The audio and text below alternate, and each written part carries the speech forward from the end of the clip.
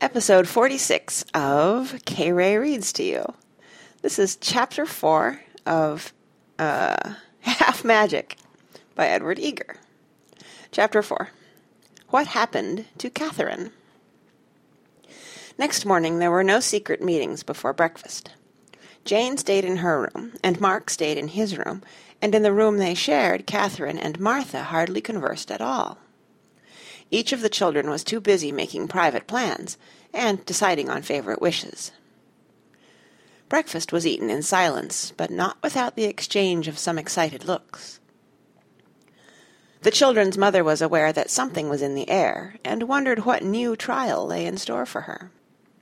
When their mother had gone to work, and the dishes and other loathly tasks were done, the 4 children gathered in Catherine and Martha's room. Catherine had already checked to see that the charm still lay in its cubbyhole, unharmed by the wish of mouse or termite. Jane had drawn up some rules. "The wishes are to go by turns," she said. "Nobody's to make any main wish that doesn't include all the rest of us. If there have to be any smaller wishes later on in the same adventure, the person who wished the main wish gets to make them, except in case of emergency. Like if he loses the charm and one of the other ones finds it. I get to go first." Catherine had something to say about that. "I don't see why," she said. "You always get dibs on first, 'cause you're the oldest, and grown-ups always pick Martha, 'cause she's the baby, and Mark has a wonderful double life with all this, and being a boy, too. Middle ones never get any privileges at all. Besides, who hasn't had a wish of her own yet? Think back." It was true. Jane had had the half-fire, and Martha had made Carrie half-talk, and Mark had taken them to half of a desert island. Jane had to agree that Catherine deserved a chance, but she couldn't keep from giving advice. "We don't want any old visits with Henry Wadsworth Longfellow," she said. "Make it something that's fun for everybody." "I'm going to," said Catherine, "but I can't decide between wishing we could all fly like birds and wishing we had all the money in the world." "Those aren't any good," said Jane. "People always wish those in stories, and it never works out at all. They either fly too near the sun and get burned, or end up crushed under all the money." "We could make it paper money," suggested Catherine. A discussion followed as to how many millions of dollars in large bills it would take to crush a person to death. By the time the 4 children got back to the subject of the magic charm, 17 valuable minutes had been wasted. But now Mark had an idea. "We found out the charm can take us through space," he said. "What about time?" "You mean travel around in the past?" Jane's eyes were glowing. "See Captain Kidd and Nero?" "I've always wanted to live back in the olden romantic days," said Catherine, getting excited too. "In days of old, when knights were bold." The others were joining in by now. For once the 4 children were all in complete agreement. "Put in about tournaments," said Mark. "And quests," said Jane. "Put in a good deed, too," said Martha, "just to be on the safe side." "Don't forget to say 2 times everything," said all 3. They clustered eagerly around Catherine as she took hold of the charm. "I wish," said Catherine, "that we may go back twice as far as to the days of King Arthur, and see 2 tournaments, and go on 2 quests, and do 2 good deeds." The next thing the 4 children knew, they were standing in the midst of a crowded highway. 4 queens were just passing, riding under a silken canopy. The next moment 7 merry milkmaids skipped past, going a-maying. In the distance a gallant knight was chasing a grimly giant with a puissant valour, and in the other direction a grimly giant was chasing a gallant knight for all he was worth. Some pilgrims stopped and asked the 4 children the way to Canterbury. The 4 children didn't know. But by now they were tired of the crowded traffic conditions on the King's Highway, and crossed into a field where the grass seemed greener and fresher than any they had ever seen in their own time. A tall figure lay on the ground nearby, under an apple tree. It was a knight in full armour, and he was sound asleep. The children knew he was asleep, because Martha lifted the visor of his helmet and peeked inside. A gentle snore issued forth. The knight's sword lay on the ground beside him, and Mark reached to pick it up. Immediately the sleeping knight awoke and sat up. "Who steals my purse steals trash," he said, "but who steals my sword steals honour itself, and him will I harry by wood and by water, till I cleave him from his brain-pan to his thigh-bone." "I beg your pardon, sir," said Mark. "We didn't mean anything," said Jane. "We're sorry," said Catherine. The knight rubbed his eyes with his mailed fist. Instead of the miscreant thief he had expected to see, he saw Mark and Jane and Catherine and Martha. "Who be you?" he said. "Hath some grimly foe murdered me in my sleep? Am I in heaven? Be ye cherubim or seraphim?" "We be neither," said Catherine, "and this isn't heaven. We are 4 children." "Pish," said the knight. "Ye be like no children these eyes have ever beheld. Your garb is outlandish." "People who live in tin armour shouldn't make remarks," said Catherine. At this moment there was an interruption. A lady came riding up on a milk-white palfrey. She seemed considerably excited. "Hist, gallant knight!" she cried. The knight rose to his feet and bowed politely.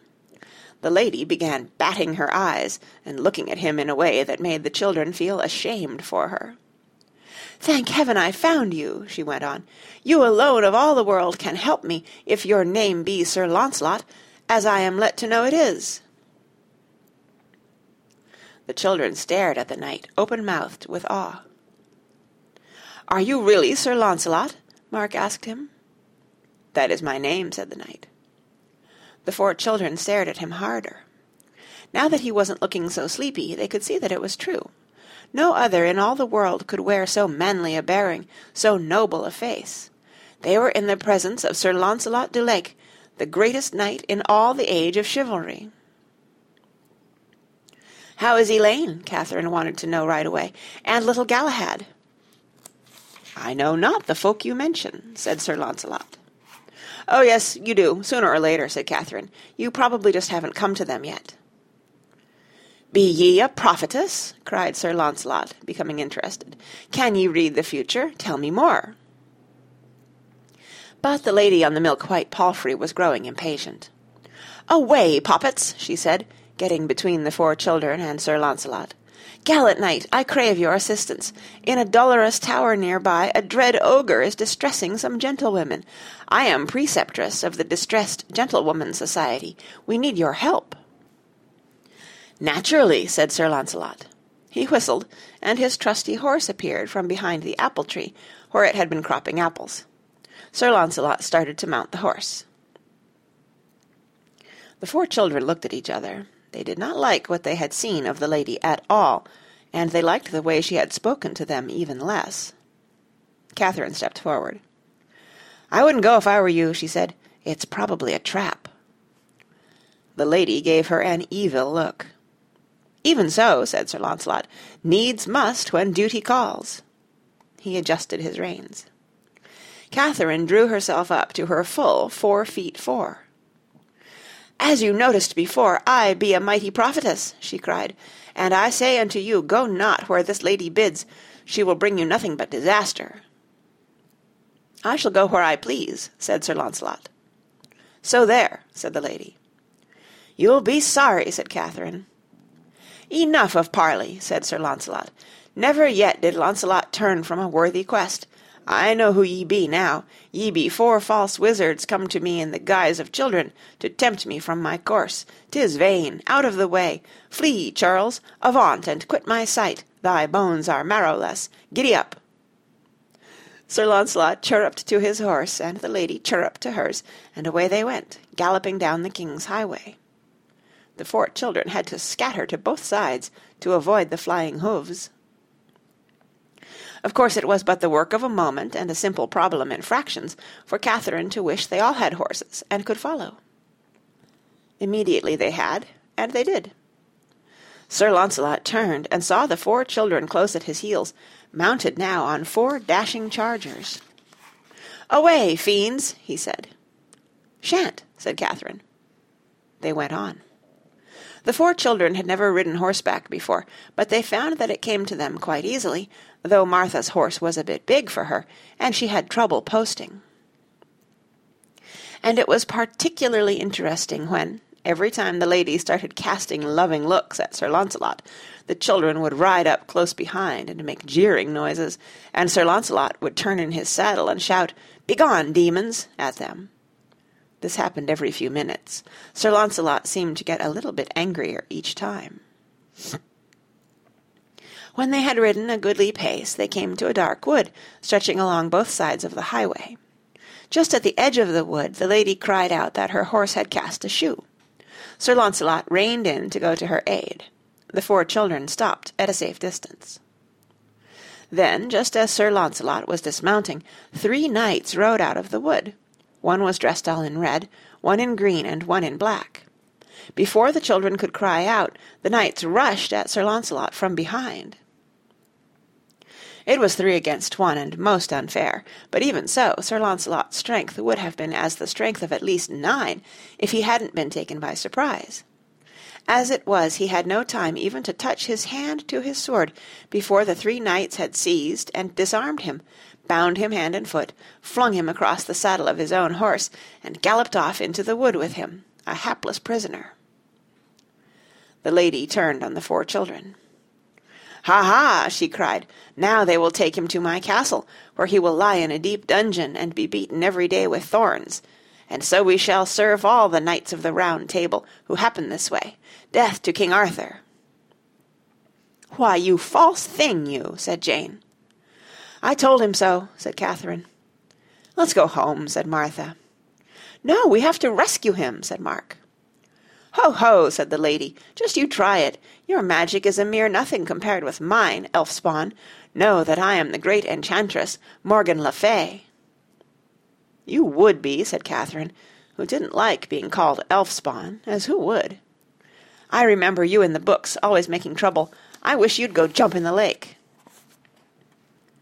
Catherine wasn't thinking of the charm when she wished this, or she might have worded it differently, but that didn't stop the charm. "Good old charm," said Mark, as he watched what happened. Morgan Le Fay didn't go jump in the lake. She merely fell in a pool. Luckily, there was a pool handy.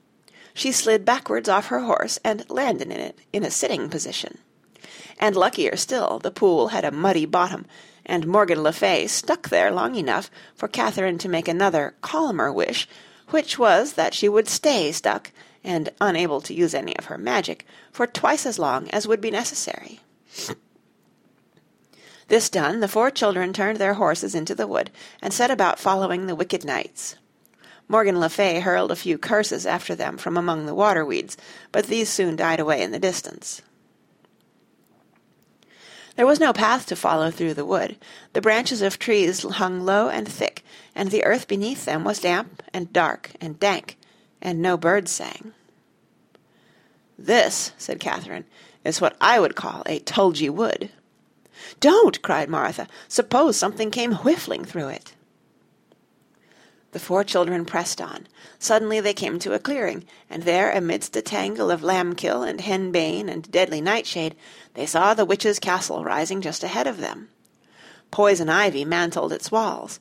There were snakes in the moat and bats in the belfry. The 4 children did not like the look of it at all. "What do we do now?" said Jane. "Wish him free, of course," said Mark. "Just stand out here and wish? That's too easy," said Catherine. "I'm not going inside that castle," said Martha. "Nay," said Catherine, who did not seem to be so docile today as she used to be. "Ye forget that I be a mighty prophetess. Trust ye unto my clever strategy." "Bourgeois," said Mark. "Less talk and more action." Catherine put her hand on the charm. "I wish that 2 doors of this castle may stand open for us," she said. So then the children had to look for the one door that did. They found it at last, a little back door with a small drawbridge of its own over the moat.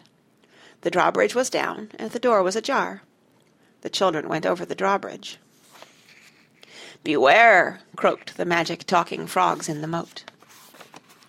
They went in through the doorway. A long dark passage lay beyond. "Beware!" squeaked the magic talking mice in the walls. The children went along the passage. It wound and twisted a good deal. The magic cobwebs hanging from the ceiling brushed at their faces and caught at their clothing, trying to hold them back, but they broke away and pushed on. At last the passage ended at a heavy doorway. From beyond it came the sound of loud voices raised in something that was probably intended to be music. The children eased the door open a crack and peeked through into a large hall. The Red Knight and the Green Knight and the Black Knight were enjoying a hearty meal and washing down each mouthful with a draught of nut-brown ale. They were singing at the table, which was rude of them, and the words of their song were ruder still.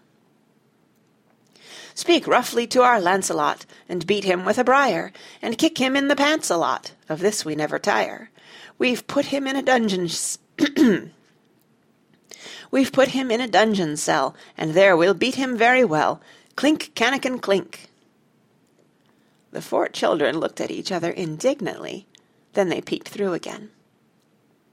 Some varlets had appeared in the hall. They cleared away the dishes, left the dessert platter on the table, and departed. The dessert was a number of round plum puddings, all aflame with blazing blue brandy. The Black Knight stood up to serve them. At that moment Catherine remembered a story she had once read. She decided to have some fun with the 3 knights. "I wish 2 of those puddings were stuck to the end of your nose," she cried, putting her hand on the charm and staring straight at the Black Knight through the crack of the doorway. And immediately one of them was. But this pudding, unlike the one in the story, was still burning blue with brandy fire, so that not only was it humiliating to the Black Knight, but it hurt a good deal as well. And furthermore his long black whiskers, of which he was inordinately proud, began to singe badly. He gave a wild howl, and his face turned nearly as black as his garments with rage. "Odds blood, who hath played this scurvy trick upon me?" he cried, beating at his nose and whiskers with his hands, and then yelling with pain as the flames scorched his fingers. "Tee-hee-hee," tittered the Green Knight, "you look very funny." Black Knight whirled on him. "Be it you, then, who hath played this scurvy trick?" he cried. "No, it be not I," said the Green Knight, "but you look very funny just the same." "Oh, I do I?" shouted the Black Knight in a passion. And then he whipped his sword out of its scabbard and swapped off the Green Knight's head. The Red Knight jumped to his feet. "I say, Albemarle, that was going a bit too far," he cried.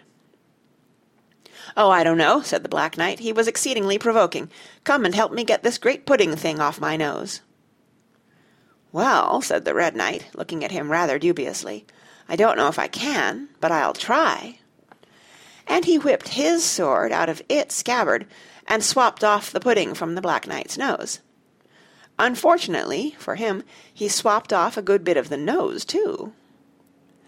The Black Knight gave a wild bellow and hurled himself at the Red Knight, sword in hand. The Red Knight parried his thrust.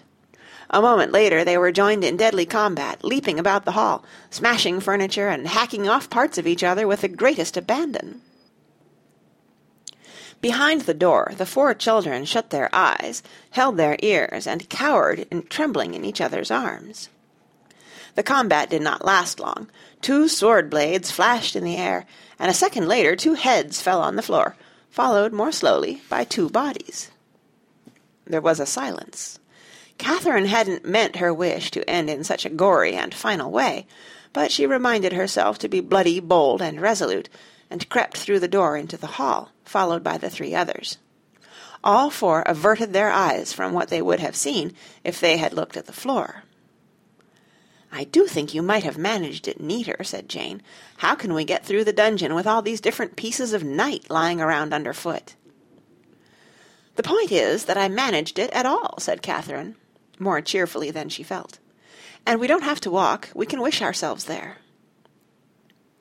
She put her hand on the charm and wished that they were twice as far as the dungeon door, and that she had 2 keys to the dungeon in her hand. After that, of course, it was but a matter of turning the key, and out walked Sir Lancelot, followed by several dozen other knights who had also been prisoners of the enchantress and her friends, and who looked somewhat the worse for their daily beatings. The other captive knights fell on their knees, kissing the children's hands and hailing them as their deliverers. Sir Launcelot also thanked the children quite politely, but somehow he didn't seem so happy to be free as the children had expected he would. A moment later, when the other captive knights had left to resume their interrupted quests, the children found out why. "You saved me by magical means?" Sir Launcelot asked. "That's right," said Catherine proudly. "I did it with my little charm." "That mislikes me much," said Sir Launcelot. "I would it were otherwise." "Well, really," said Catherine, "I suppose you'd rather have stayed in there being beaten?" "Sooner that," said Sir Launcelot, "than bring shame to my honour by taking unfair magical advantage of a foe, however deadly." "Well, if you're all that particular," said Catherine, annoyed, "I can easily put them back together again." And she led him into the great hall, and showed him the different pieces of the three knights. "Please do so," said Sir Launcelot. "Shall I lock you up in the dungeon again?" asked Catherine sarcastically. "Doesn't it hurt your conscience that I set you free?"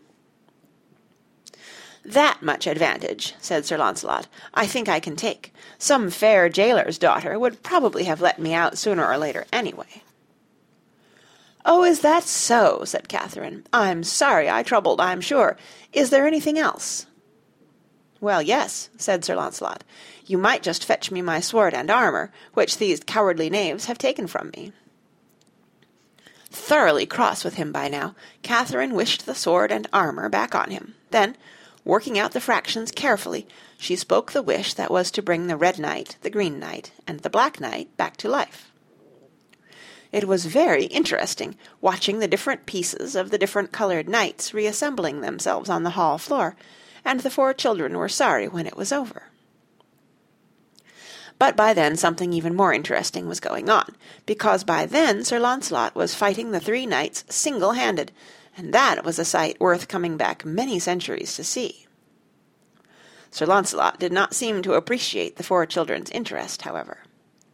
"Go away, thank you very much, goodbye," he called, pinning the Green Knight against the wall with a table, and holding the red and black ones at bay with his sword. "Can't we help?" Mark wanted to know. "No, go away," said Sir Launcelot, cracking the Red Knight on the pate, thwacking the Black Knight in the chest with his backhand swing, and leaping over the table to take a whack at the green one. "Can't we even watch?" Jane wailed. "No, it makes me nervous. I want to be alone," said Sir Launcelot, ducking under the table to send the Red Knight sprawling, then turning to face the black and green ones again. Catherine sighed and made a wish. Next moment the four children were on their horses once more, riding along the king's highway. "We might at least have waited in the yard," complained Martha. "Now we'll never know how it ended." "He'll come out on top, trust him," said Catherine. "I do get tired of people who are always right all the time.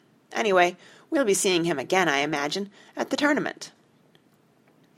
"Gee, yes, the tournament. I was forgetting," said Mark. "When do you suppose it'll be?" "Not for weeks, maybe, by the time here," said Catherine. "But for us a mere wish on the charm." And she merely wished. "I can't get used to this being rushed around," complained Martha a second later, as she found herself somewhere else for the third time in 3 minutes. "Where are we now, and when is it?" "Camelot, I should think," said Catherine. "In tournament time. Look." Jane and Mark and Martha looked. Camelot and the field of tournament looked exactly as you all would expect them to look from the descriptions in The Boy's King Arthur and the wonderful books of Mr. T.H. White. Trumpets were blowing clarion calls, and pennons fluttered on the blue air, and armour flashed in the bright light, and gallant knights and trusty squires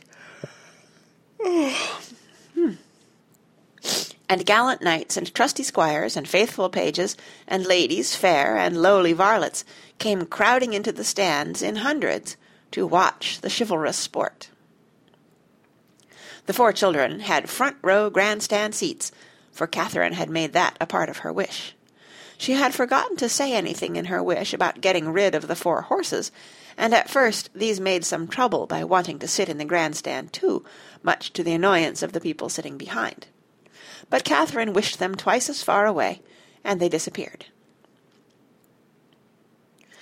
At this the people behind got up and left in a hurry, looking back at the 4 children and muttering about witchcraft and sorcery. The children paid small heed. They were too busy looking around them and drinking in the sights. King Arthur sat enthroned on a high platform at one end of the field. The children could see him clearly, with his kind, simple, understanding face, like the warm sun come to shine on merry England.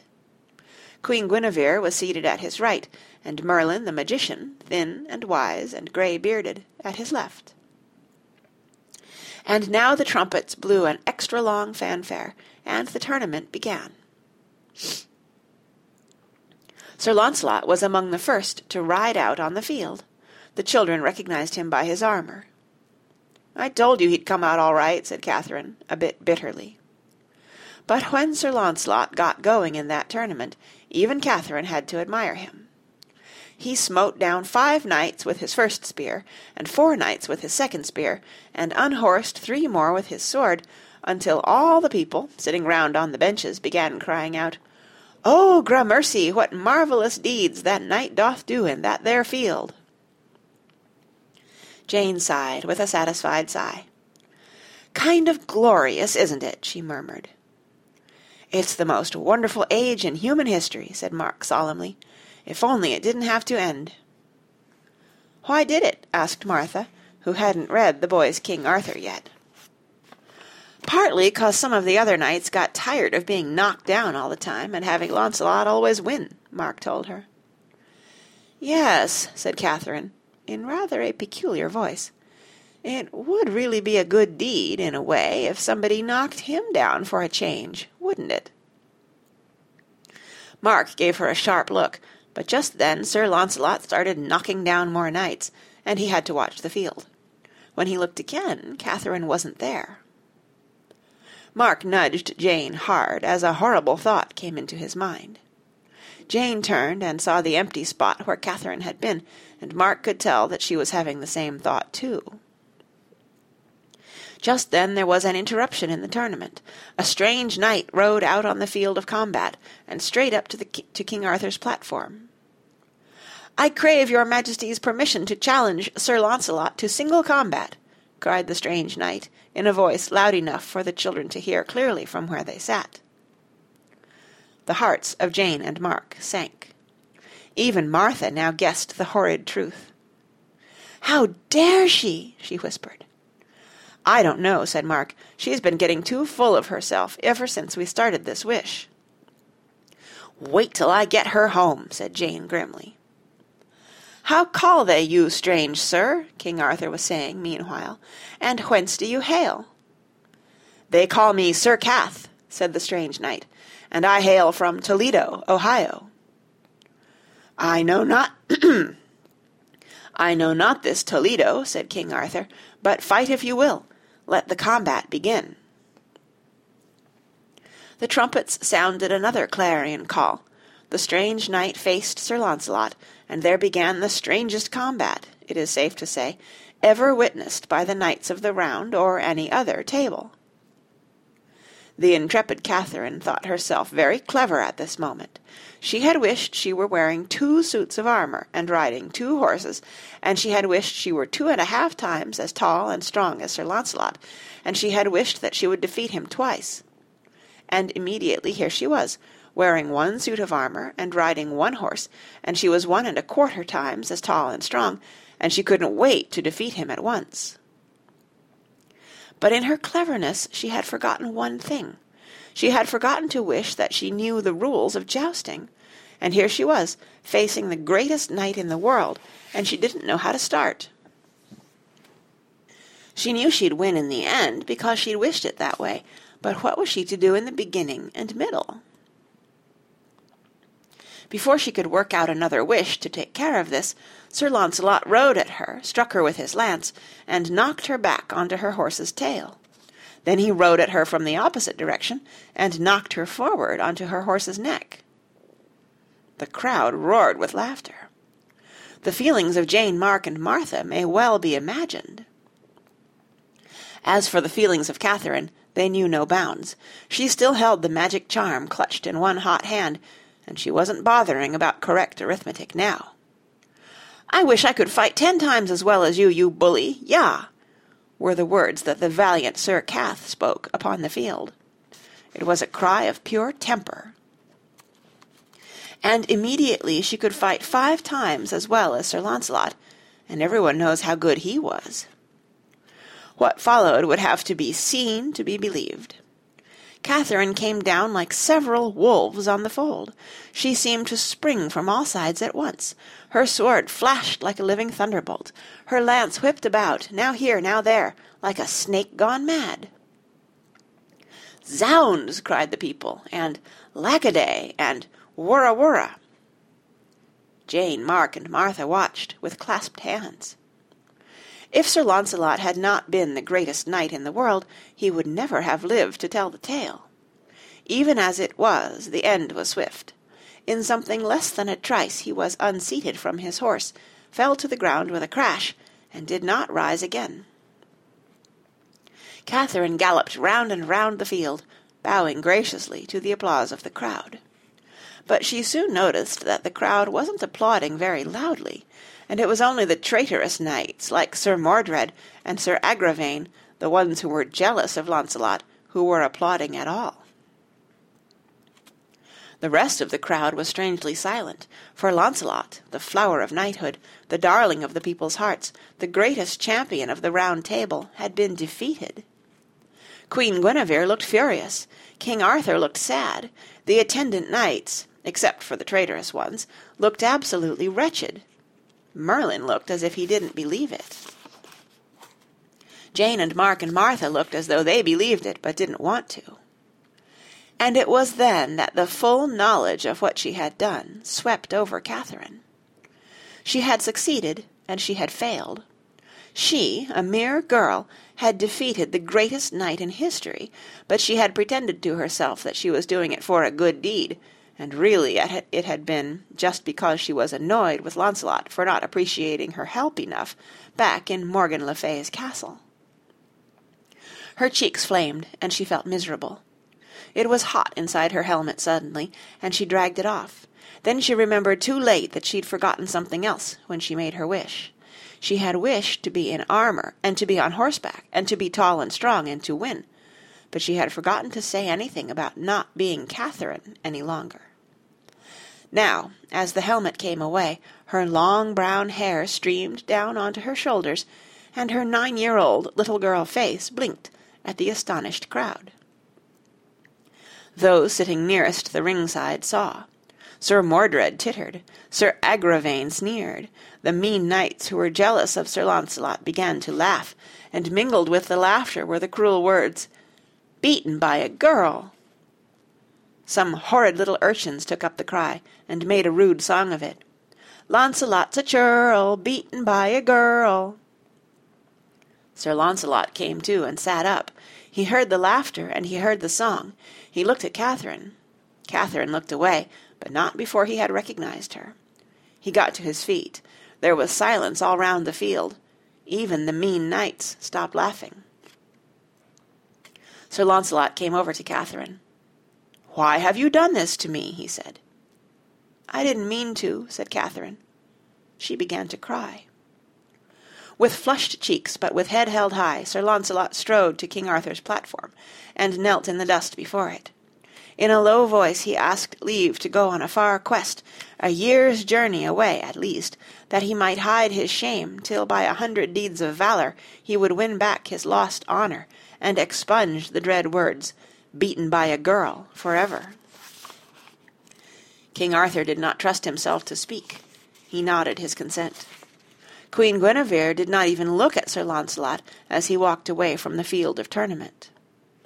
Catherine went on crying. Merlin spoke a word in King Arthur's ear. King Arthur nodded. He rose, offered an arm to Guinevere, and led her from the stand. Merlin spoke another word, this time to the attendant knights. They began clearing the people from the field. Most of the people went quietly, but 3 children in the front row of the grandstand put up quite a fuss, saying that they had to find their sister Catherine, who'd done something terrible, but a sister was a sister, and they'd stick up for her anyway. The knights cleared them away with the rest. Presently, after what seemed like at least a year, Catherine found herself alone before Merlin. She was still crying. Merlin looked at her sternly. "Fie on your weeping," he said. "I wot well that ye be a false enchantress, come here in this guise to defeat our champion and discredit our Table Round." "I'm not. I didn't," said Catherine. "Ye be too," said Merlin, "and you certainly have. After today our name is Mud in Camelot." "Oh, oh!" wept Catherine. "Silence, sorceress," said Merlin. He waved his wand at her. "I command that you appear before me in your true form." Immediately, Catherine wasn't tall or strong or in armor any more, but just Catherine. Merlin looked surprised. "These fiends begin early," he said. "However, doubtless ye be but the instrument of a greater power." He waved his wand again. "I command that your allies, cohorts, aides, accomplices, and companions be brought hither to stand at your side." Jane and Mark and Martha appeared beside Catherine, looking nearly as unhappy and uncomfortable as she. Merlin looked really quite startled. Then he shook his head sadly. "So young," he said, "and yet so wicked." "We're not," said Martha, making a rude face. The behaviour of the others was more seemly. "You see, sir," began Mark. "We didn't mean to," began Jane. "Let me," said Catherine. "I started it." And in a rush of words and tears she told Merlin everything, beginning with the charm and her wish to travel back in time, and going on to what she had hoped to do, and what she'd done, and where she'd gone wrong. "I wanted to do a good deed," she said, "and I did one, when I rescued Launcelot from that old dungeon, but then he wasn't properly grateful at all, and made me undo it, so he could rescue himself, all for the sake of his old honour, and that made me cross, and just now I pretended I was defeating him so the other knights wouldn't be so jealous of him, but really I was just trying to get back at him for being so stuck up, and I always wanted to fight in a real tournament anyway." "Well, now you have," said Merlin, "and what good did you do by it? Just made everybody thoroughly unhappy." "I know," said Catherine. "That's what comes of meddling," said Merlin. "There is a pattern to history, and when you try to change that pattern, no good may follow." Catherine hung her head. "However," went on Merlin, and to the surprise of the 4 children he was smiling now, "all is not lost. I have a few magic tricks of my own, you know. Let me see, how shall I handle this? I could turn time back, I suppose, and make it as though this day had never happened, but that would take a lot out of me." "Really?" said Catherine in surprise. "It would be a mere nothing to us." Merlin looked at her a bit grimly. "Oh, it would it?" he said. "Oh, yes," went on Catherine happily. "I could wish Launcelot were twice as near as here again, and then I could wish that he'd defeat me twice, and then I could wish that the people would honour him twice as much as they ever did, and then I could wish—" "Hold!" cried Merlin in alarm. "A truce to your wishes before you get us in worse trouble. I think I had best see this wonderful charm of yours." He made a pass at Catherine with his wand. "If there be any magic among you, let it appear now or forever hold its peace." Catherine's hot hand, which for so long had clutched the charm, opened in spite of itself, and the charm lay in plain sight on her palm. Merlin looked at it. His eyes widened. He swept his tall hat from his head, and bowed low before the charm 3 times. Then he turned to the children. "This is a very old and powerful magic," he said, "older and more powerful than my own. It is, in fact, too powerful and too dangerous for 4 children, no matter how well they may intend, to have in their keeping. I am afraid I must ask you to surrender it." He made another pass with his wand. The charm leaped gracefully from Catherine's hand to his own. Mark spoke. "But it came to us in our own time," he said, "and that's a part of history too, just as much as this is. Maybe we were meant to find it. Maybe there's some good thing we're supposed to do with it. There is a pattern to history, and when you try to change that pattern, no good may follow." Merlin looked at him. "You are a wise child," he said. "Just average," said Mark modestly. "Dear me," said Merlin, "if that be so, if all children be as sensible as you in this far future time you dwell in—" He broke off. "What century did you say you come from?" "We didn't," said Mark, "but it's the 20th." "The 20th century," mused Merlin. "What a happy age it must be, truly the golden age that we are told is to come." He stood thinking a moment. Then he smiled. "Very well, go back to your 20th century," he said, "and take your magic with you and do your best with it. But first I have something to say." He held the charm at arm's length, rather as though he feared it might bite him, and addressed it with great respect. "I wish," he said, "that in 6 minutes it may be as though these children had never appeared here, except that they, and I, will remember, and I further wish that our tournament may begin all over again, and proceed as originally planned by history, only twice as much so," he added, to be on the safe side. "Now may I have it back, please?" Catherine asked when he had done. "In a minute," said Merlin. "By the way, have you been making a lot of wishes lately? It feels rather worn out to me. It won't last forever, you know." "Oh dear, we were afraid of that," said Jane. "How many more do we get?" "That would be telling," said Merlin, "but you'd best not waste too many. It might be later than you think." "Oh," cried Martha, "maybe we'll never get home." "Don't worry," said Merlin, smiling at her. "There are still a few wishes left for you, and one more for me." Again he held the charm out before him.